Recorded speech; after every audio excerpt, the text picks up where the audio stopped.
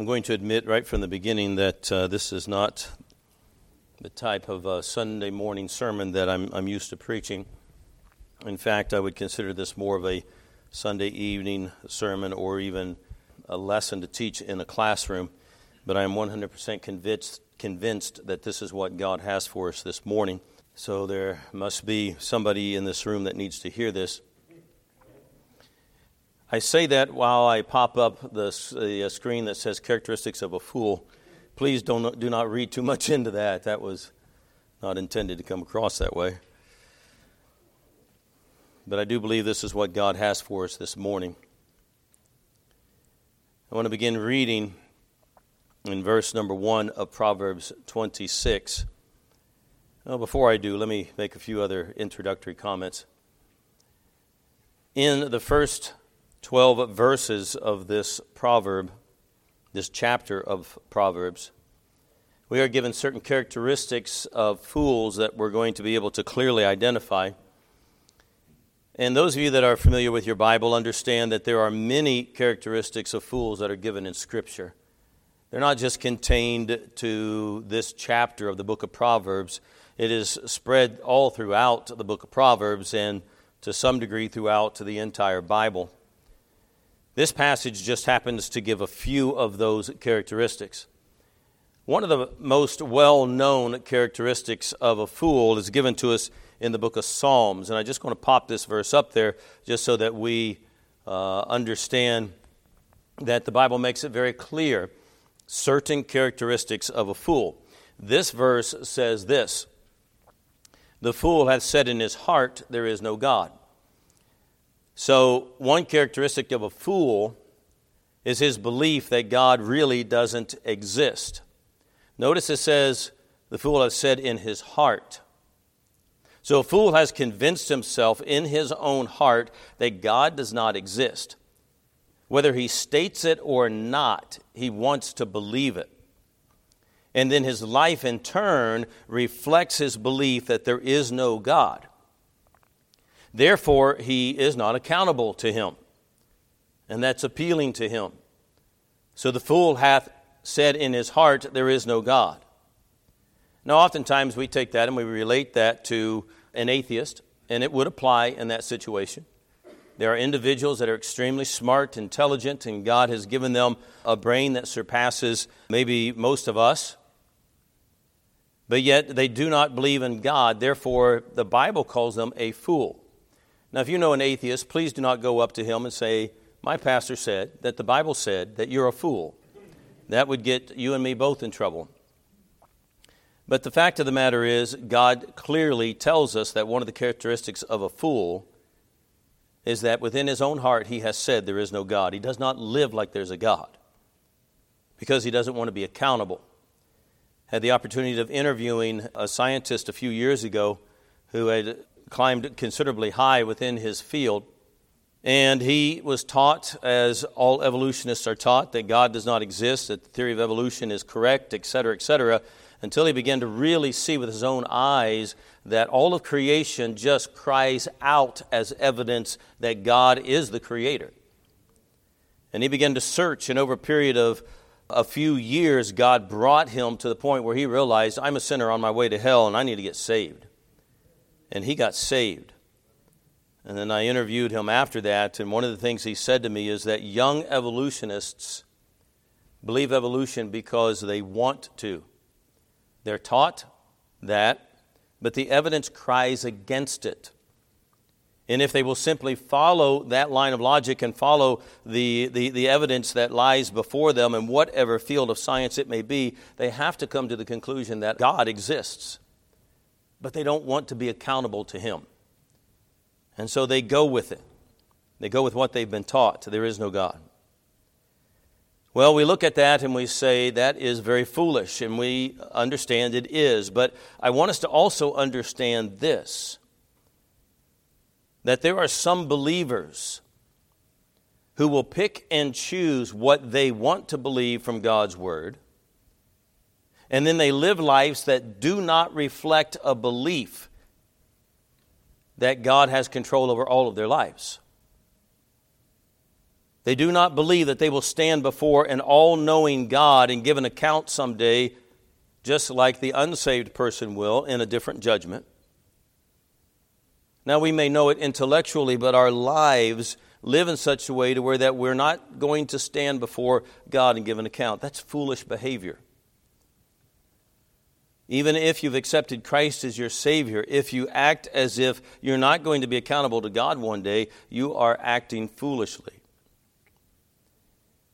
Now, we could glean through Scripture and find many other characteristics of a fool, but this is one of them. And so I want us to kind of understand where we're going with this morning. So when we get to Proverbs 26, we get to see similar statements that clearly teach us certain characteristics of foolish people. But let's go to the Lord in prayer. Our Father, we want to thank you for the truth of your word. Lord, we thank you that you teach us these things. Lord, we thank you that you give us truth. We thank you that you love us. Father, we thank you that your Son died for us in our place. May our lives live like it. Father, I pray that you'd open our hearts and minds this morning to the behavior of a fool. Help us, Lord, to do a couple things with it. First of all, help us, Lord, to examine our own lives, to see if we have any of these behaviors, and then root them out, because we want to be wise as your children and as your servants. But Father, we pray that we will also see these characteristics among people that we should not be associated with, and Lord, may we reject them from our lives. And Lord, those who are parents, may they teach them to their children, so that we truly can be a generation of believers who live according to the truths of your word. And Lord, be with my stammering tongue this morning and my weak flesh, and speak through me. May your Holy Spirit have the liberty to move among our congregation this morning. And Lord, I pray that you would open the hearts and minds of those that are under the sound of my voice, whether they be in this room or whether it be on live stream. And Father, would you teach us what you have for us this morning? We pray in Jesus Christ's name. Amen. Now we're going to go through here one or two verses at a time, because this is more of a teaching than it is a preaching message this morning. So let's begin with verse number 1. It says this: "As snow in summer and as rain in harvest, so honor is not seemly for a fool." Well, in verses 1, 2, and 3, Solomon, as he writes these proverbs, gives us two physical examples and then pulls the punch or makes the point right after that. And in this verse of Scripture, he uses two illustrations. He says, snow in the summer just doesn't happen, right? If it does, it's a fluke. So snow in the summer doesn't happen, but then he uses this one, rain in harvest. Rain in harvest is not good. You don't want to harvest in the rain.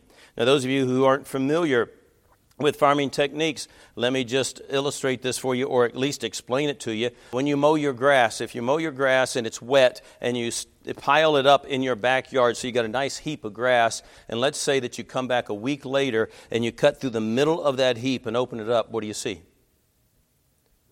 Rotting, moldy grass, right? It's the same as you harvest. When you harvest corn or whatever it is that you may be harvesting, it just so happens I was surrounded by cornfields in Indiana, so I have a vivid picture of what this is. But when you harvest corn, it has to be dry. You all are familiar with the phrase, make hay while the sun shines, right? You make hay while the sun is shining because you don't want to do it in the rain, because it will ruin the hay and then you can't feed it to your livestock. Well, corn has to be dry when it's harvested. Any product has to be dry when it's harvested, or else it's just going to rot and be unusable. And so snow in the summer doesn't happen. Rain in the harvest is, you don't harvest in the rain. So honor is not seemly for a fool. A fool may seek respect, and he may seek honor, and he may seek a position of honor, but he never gets it. A fool doesn't understand why. Why doesn't other people respect me as much as I respect myself? I say that with a little tongue in cheek, but I do believe that there are some people that feel that way. And let me just say, if this is you who is seeking for respect and you're working for it and you want it but you can't get it, what we need to do is step back and check our behavior and see if we've behaved like a fool and other people have seen it. Now, one of the things that I believe this verse is teaching, too, is that a fool should never be placed in a position of honor or responsibility. Because when a fool gets in the area of responsibility, it will bring damage. We'll see that within the next few verses. As a matter of fact, drop down to verse number 8, and then let's see how Solomon kind of ties this all together. In verse number 8, he says this, "As he that bindeth a stone in a sling, so is he that giveth honor to a fool." Now think about this.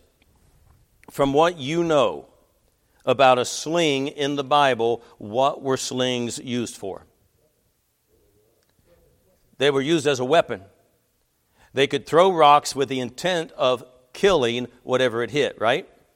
You all remember the story of David and Goliath? How did David kill Goliath? With a sling, yep. A couple straps of leather with a little pocket on the end. You put a stone in there. It's bound up in that sling until it goes round and round and round and round and round and round and round. And one little stone went up in the air, and the giant did what? Come tumbling down. Thank you, Daniel. I knew I could count on our children's director to come up with the children's song. There it is. That's the idea. So what is this verse teaching us? That if we give honor to a fool, it's like putting a rock in a sling. When a fool is given a position of honor or responsibility, someone is going to get hurt. That's what this is teaching us. Because fools only serve themselves. Now, they may serve others, but it is with a pretense that they're serving themselves. This idea that a fool, when given responsibility, will bring damage is clearly taught in this passage, and that's what verse 1 is teaching us. Verse 8 backs it up. It doesn't make sense to give honor to a fool because when you do, somebody is going to be hurt. Sometimes it is damage that he brings to himself. Sometimes it is damage that he brings to others. Sometimes it's damage to both. But he or she will always bring damage if they're put in a position of responsibility. It could be a parent in a home that handles themselves foolishly.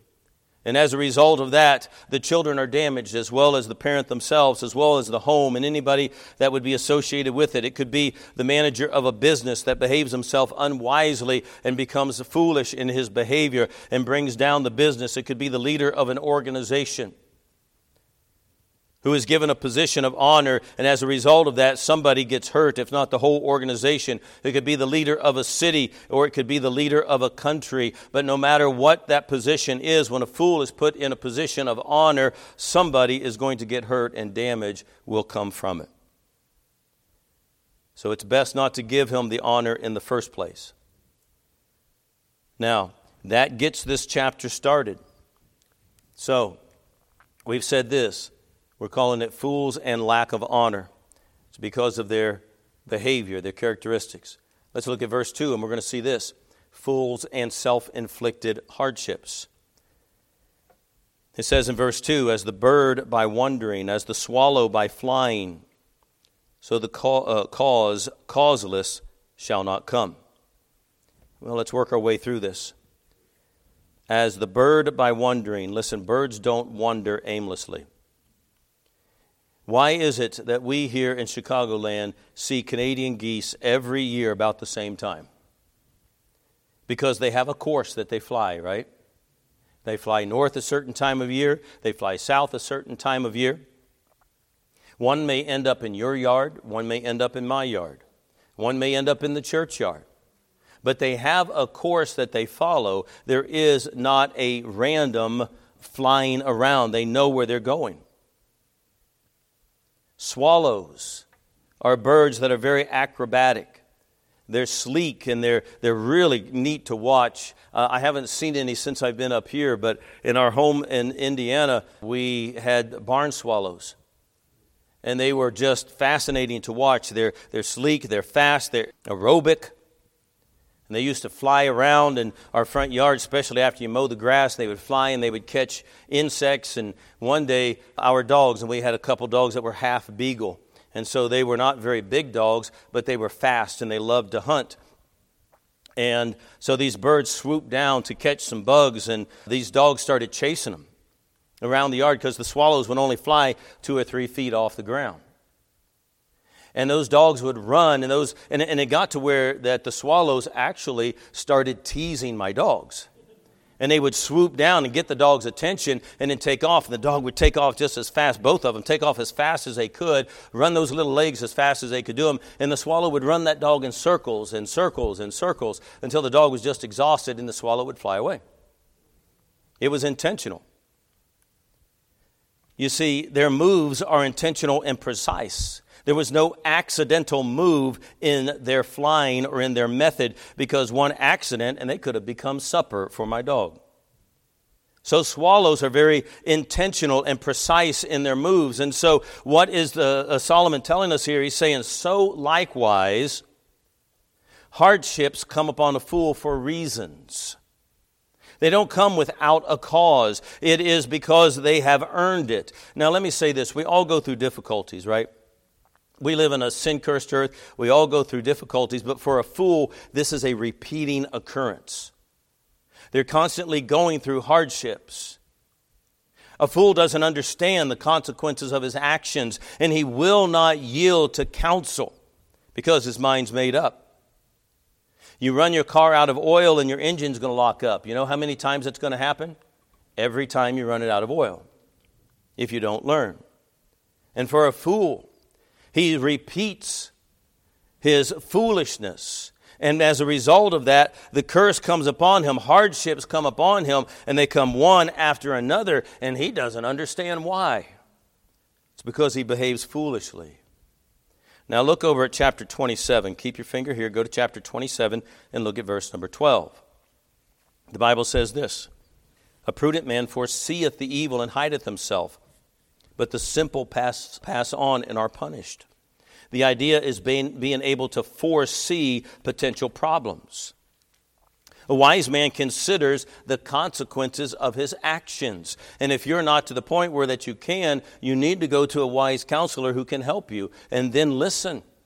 Children, your parents do this for you. Your parents become those counselors that guide you through this. And I want to say more about that in just a moment. But a wise man considers the consequences of his actions, and then he behaves accordingly, even if it's not what he wants to do, or that a fool just passes on, goes on. Some people know how to handle money. We can say that they are money wise. They understand if you do this or do that, you're going to lose money. Some people have a mind that can work at a mechanical problem or a structural problem. They can look at it, they can see a way to make it work. They can support a weak area when others just can't see how that happens. And if you do it this way, you're going to have problems. They may have wisdom with physics and mechanics so that they can just seem to make things work. I remember getting a picture from Tony Oraham one day. He was out installing an appliance at somebody's house, and he was supposed to a dishwasher or something, pull it out of the island. There was an island in somebody's kitchen, and he was supposed to put in the new one, hook it all up. Easy job. Until the island collapsed on him, and it's laying there flat on the kitchen floor. And he had to totally rebuild the island. Why? Because somebody didn't build it right in the first place. He had the wisdom for the mechanics or the physics or whatever word that you want to choose to plug in there to help him put that back together. Some people can do that. Other people would look at it and say, where do we begin? Some people can go through life and make very few enemies. I'm jealous of those kinds of people. They have wisdom for working with people.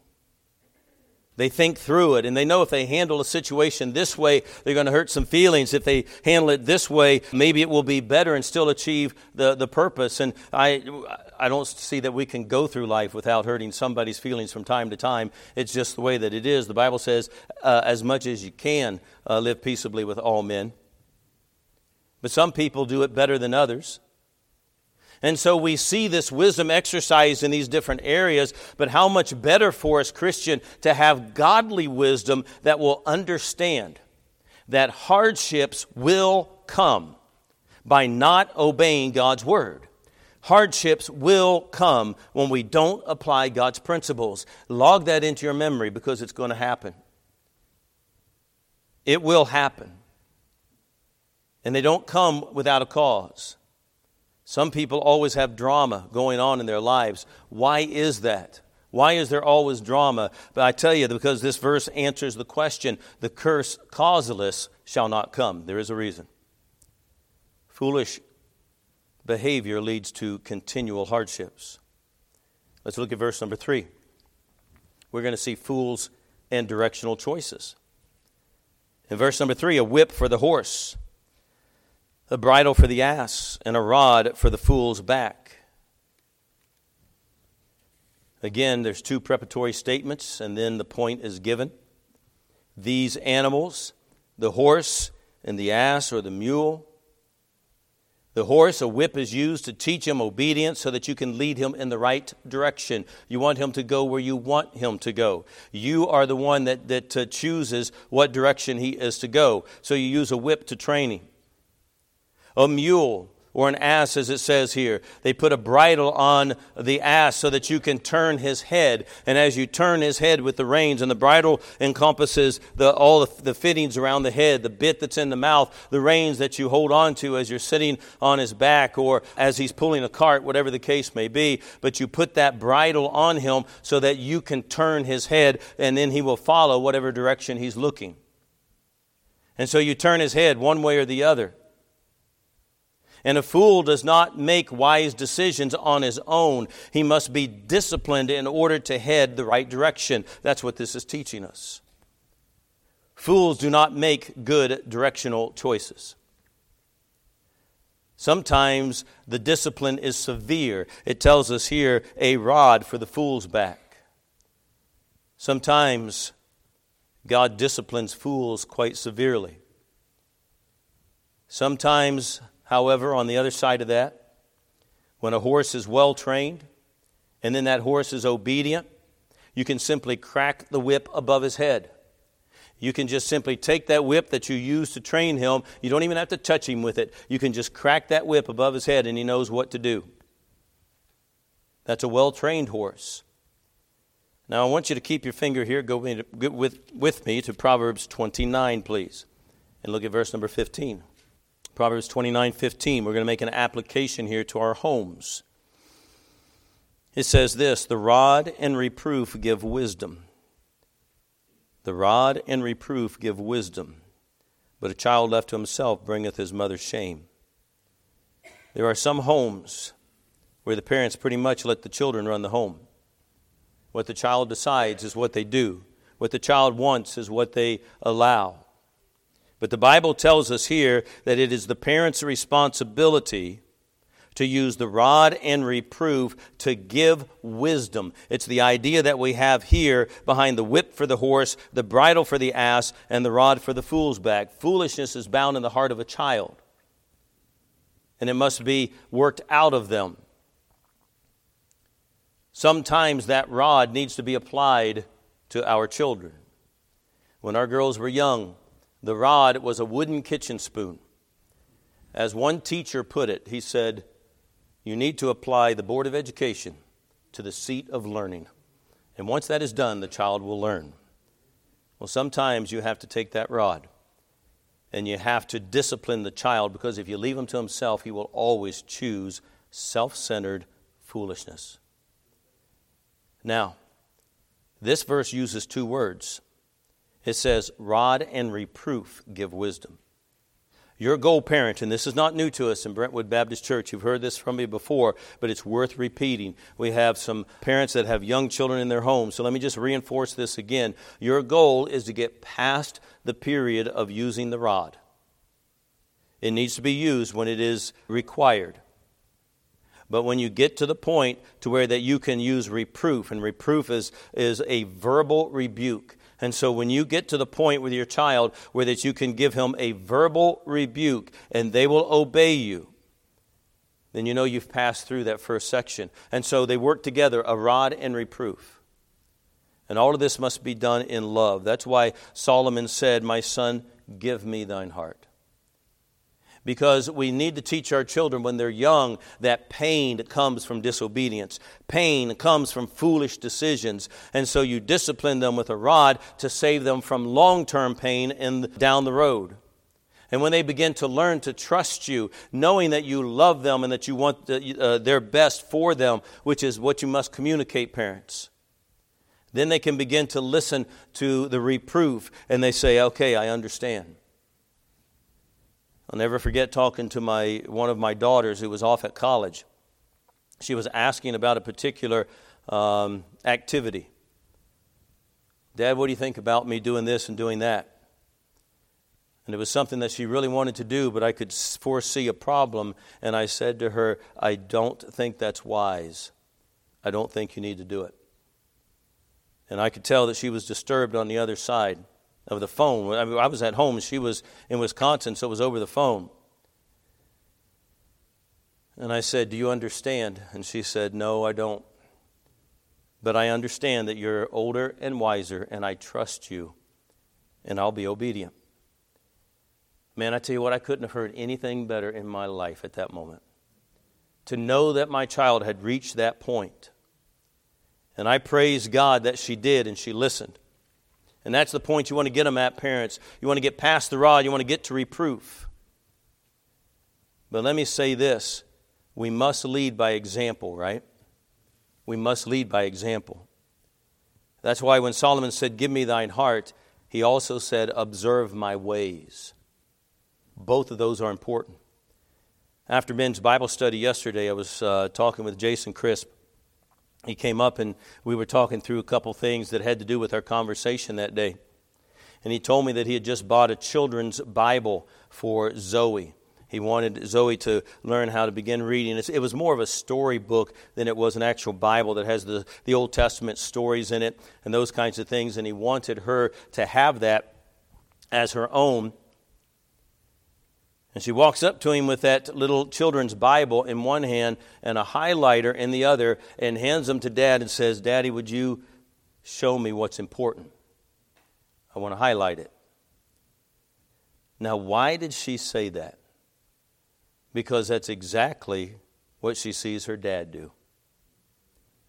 He didn't know that he was teaching by example, but he was, right? I bet he's glad right now that he didn't set his Bible on top of the TV and then put the rabbit ears on top of it. Do they do rabbit ears anymore? I'm showing my age. Some of you are like, rabbit ears? What's a rabbit doing in my living room? He was teaching by example, right? Now, I don't know if Samantha does that or not. I thought maybe I'd check Samantha's Bible after church and see if she highlights. I'm just teasing Samantha. I don't plan to do that. But we teach by example whether we realize it or not, right? Teach our children to see down the road, parents. Teach them to understand the outcome of their choices. Teach them that there are consequences to actions, and then teach them how to make those decisions, and teach them how to apply biblical principles. And teach them that hardships will come when we disobey God's word and God's principles. Well, fools and directional choices, they're not very good at them. They have to be forced. Let's look at verses 4 through 7 where we see fools and information. Chapter 26, verse 4.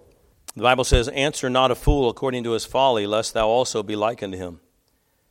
Answer a fool according to his folly, lest he be wise in his own conceit. I'm going to stop and work through those two verses, and then we'll get the next two. But these two verses are not contradictory. They're complementary. They're two sides to one coin.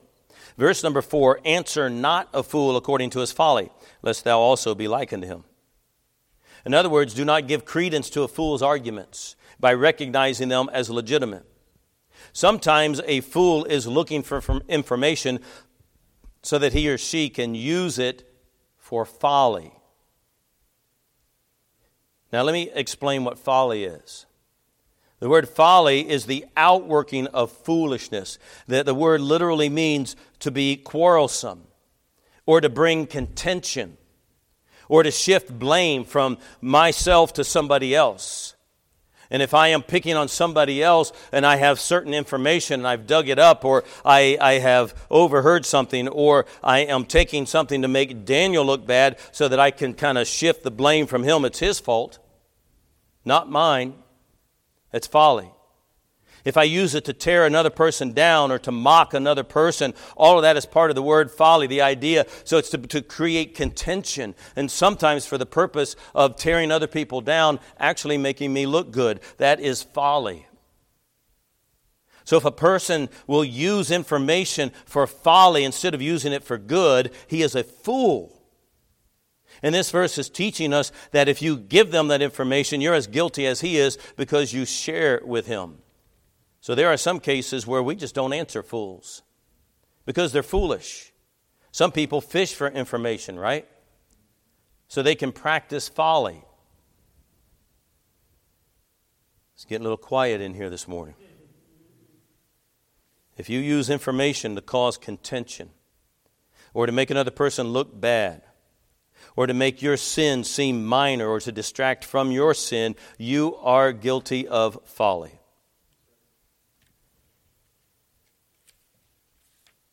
Some people blame church. Some people blame the pastor.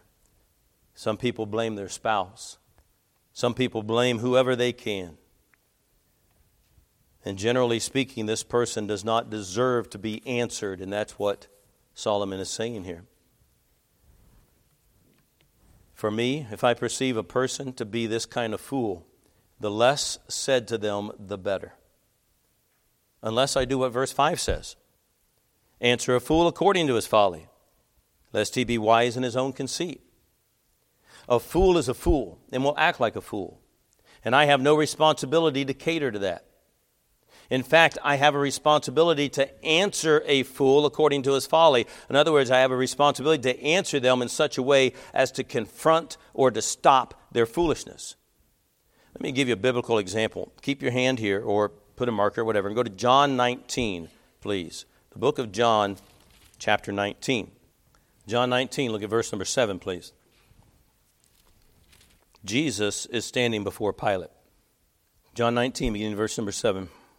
The Jews answered him. This is the Jews answering Pilate. We have a law, and by our law he ought to die, speaking of Jesus, because he made himself the Son of God. When Pilate therefore heard that saying, he was the more afraid, and went again into the judgment hall, and saith unto Jesus, Whence art thou? But Jesus gave him no answer. Jesus had lived for 33 and a half years. 3.5 years of open ministry. He publicly professed who he was. He proved it through the miracles. He proved it through his compassion. He proved it through multiple ways, through his authority that was evident. Jesus had proved who he was. Verse 10. Then said Pilate unto him, Speakest thou not unto me? Knowest thou not that I have power to crucify thee and have power to release thee? Jesus answered, Thou couldst have no power at all against me, except it were given thee from above. Therefore he that delivered me unto thee hath the greater sin. You see what Jesus did? Jesus took it to truth. Jesus didn't entertain Pilate's foolishness. As a matter of fact, if you go back a little further into the previous chapter, Jesus did answer Pilate's questions, and every time Pilate would ask a question, Jesus brought it to truth. He confronted the foolish thinking every time. It wasn't exactly what Pilate expected. It wasn't exactly what Pilate wanted to hear, but Jesus pointed the conversation to truth and not to falsehoods or not to folly. That's the idea behind this passage in Proverbs 26, 4 and 5. So let me say this, when answering a fool, confront them if needed. If they're looking for information so that they can practice folly, confront it. Or be quiet if needed and don't give it to them. But always point them to truth instead of toward the spirit of folly. That's the way we answer a fool. Now let's move on. Look at verse number 6 and 7. He that sendeth a message by the hand of a fool cutteth off the feet and drinketh damage. The legs of the lame are not equal, so is a parable in the mouth of fools. So we're talking about fools with information.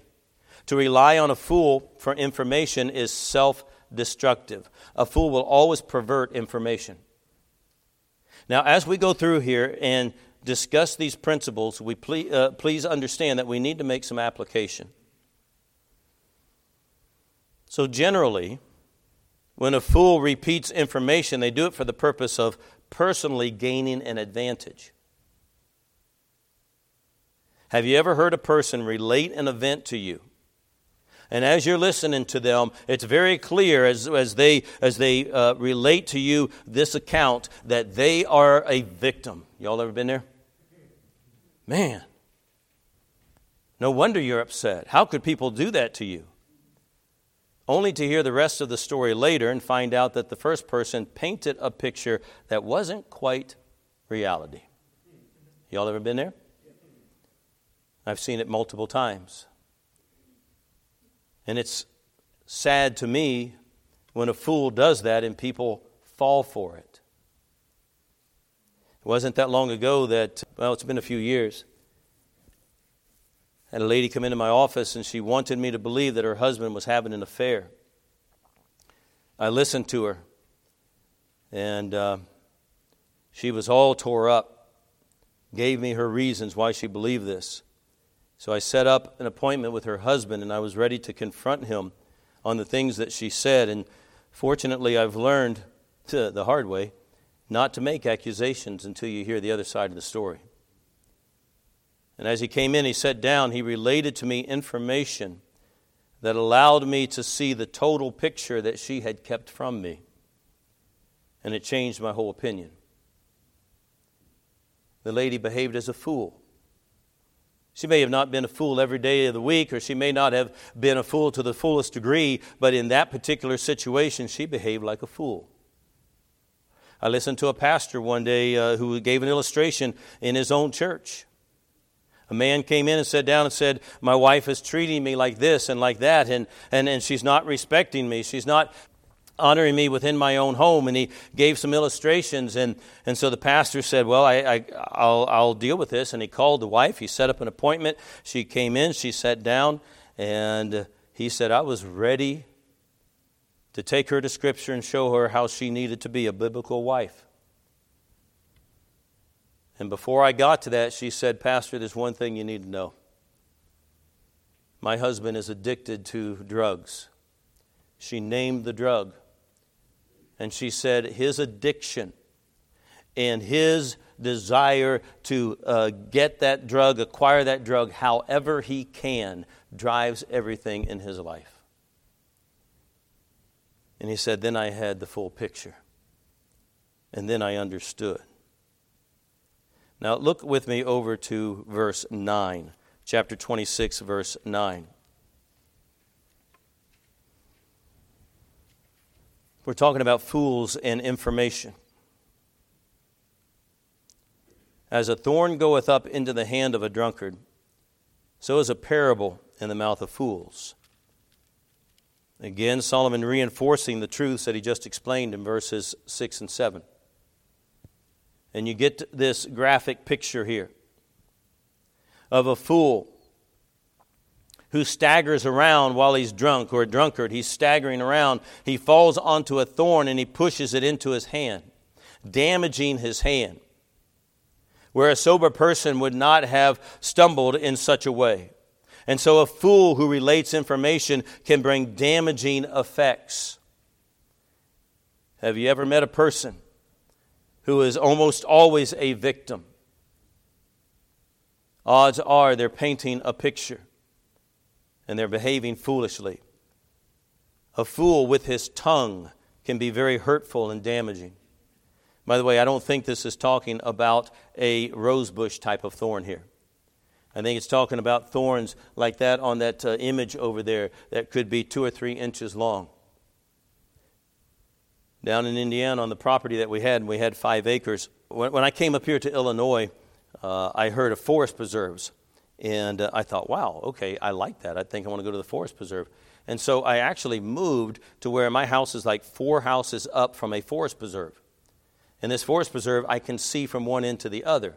That's not what I expected from a forest preserve. And I looked at it and I thought, in Indiana, I own a forest preserve, if this is what it is. So But we had, now I forgot the name of the tree. Locusts, thorny locust trees. We had a couple back on our property. And those things could get 2 to 3 inches long, and they were sharp.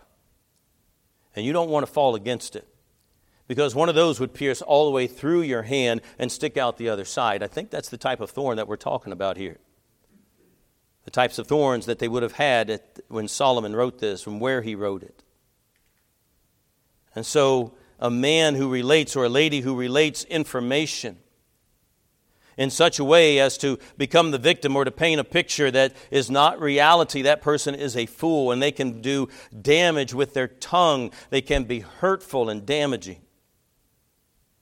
Now let me say this morning, Christian, when you relate information, don't play the part of a fool who paints a picture that is what he wants you to believe.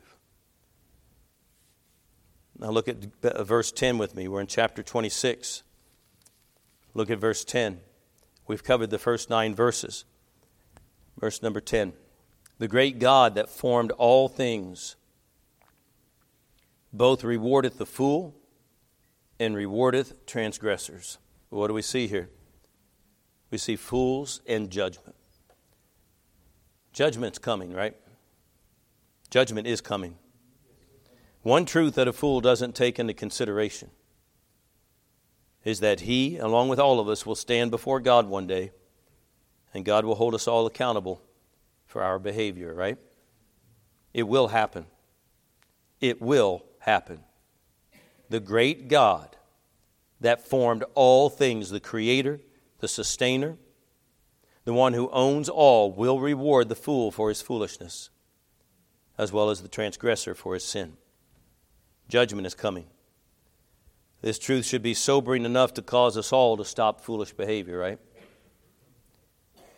Paul writes it this way in Romans chapter 2. He says, in referring to God and God's judgment, he says this, who will render to every man according to his deeds.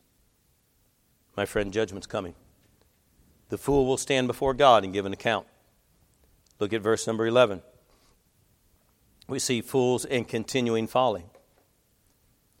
As a dog returneth to his vomit, so a fool returneth to his folly.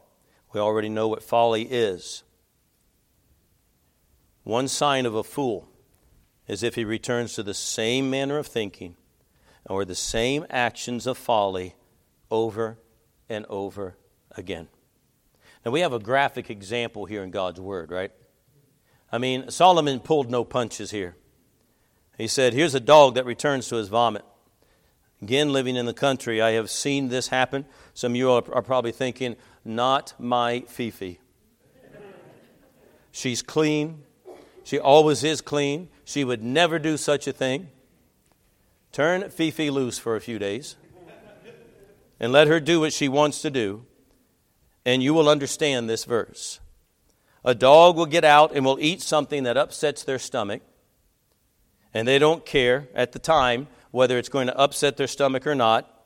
A little bit later, up it comes in a nice little pile. And then they step back and they say, man, I'm hungry. And they go back and they eat the same thing again. Y'all are probably wishing I'd move on, aren't you? It's about time for lunch, let me tell you. But this is what God thinks of our returning to foolishness. As nasty as this is to us, this is the way God sees our foolishness. Do you understand? A man who does not learn when he is confronted. A man who does not learn when he actually suffers the damage that he's inflicted on himself, or when he sees the damage that he has inflicted on others, when he will not change and he returns to his own folly, he is a fool. And you have God's word on that. And God is serious about it. But I want you to see the hope, the light at the end of the tunnel. Here it is, verse 12. Seest thou a man wise in his own conceit? There's more hope of a fool than of him. A fool doesn't have to stay a fool. A fool can be corrected. but he needs to understand the problem. Do you see what the main issue here is here in verse 12? Thou seest a man wise in his own conceit. See that word conceit? Look back to verse number 5, please. Chapter 26, verse 5. Answer a fool according to his folly, lest he be wise in his own conceit. Fools are conceited. And you may say, what does all that mean? We understand, we think about the word conceit as being somebody who is self-centered. And that is an accurate definition of conceit.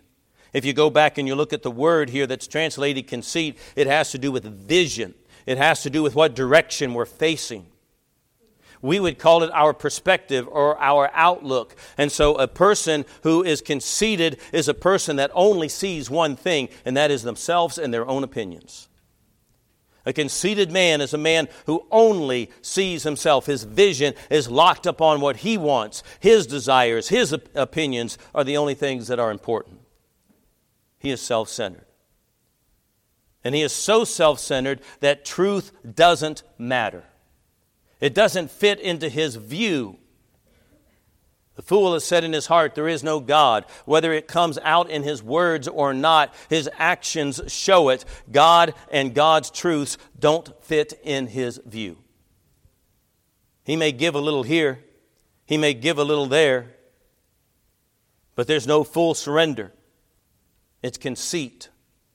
And God says, there's more hope of a fool than this person. How do you get by that? You give it up. Look at verse 16.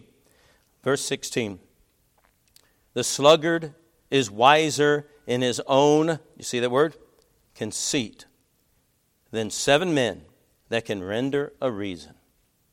Now here's a good biblical understanding of the word conceit. His mind is made up to go his own way.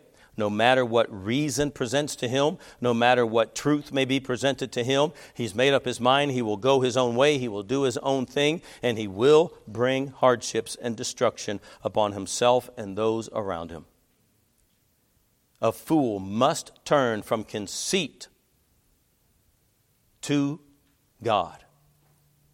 That's the idea of the word repentance. Do you hear me? If you've played the part of a fool, there is hope. Repent. There are some that have made up their mind that they're not going to obey God's truth no matter what that is, or no matter what comes. That's foolish. There are some that do not seem to understand that judgment is coming and that their self-centered ways will crumble before a holy God. That's foolish. There are some who do not understand that foolish behavior is damaging to themselves and to others. And if they repeat it, it only makes it worse. But I'm here to tell you there is hope. It involves surrender. It involves repentance. It involves giving my will over to God's will and being obedient to His word.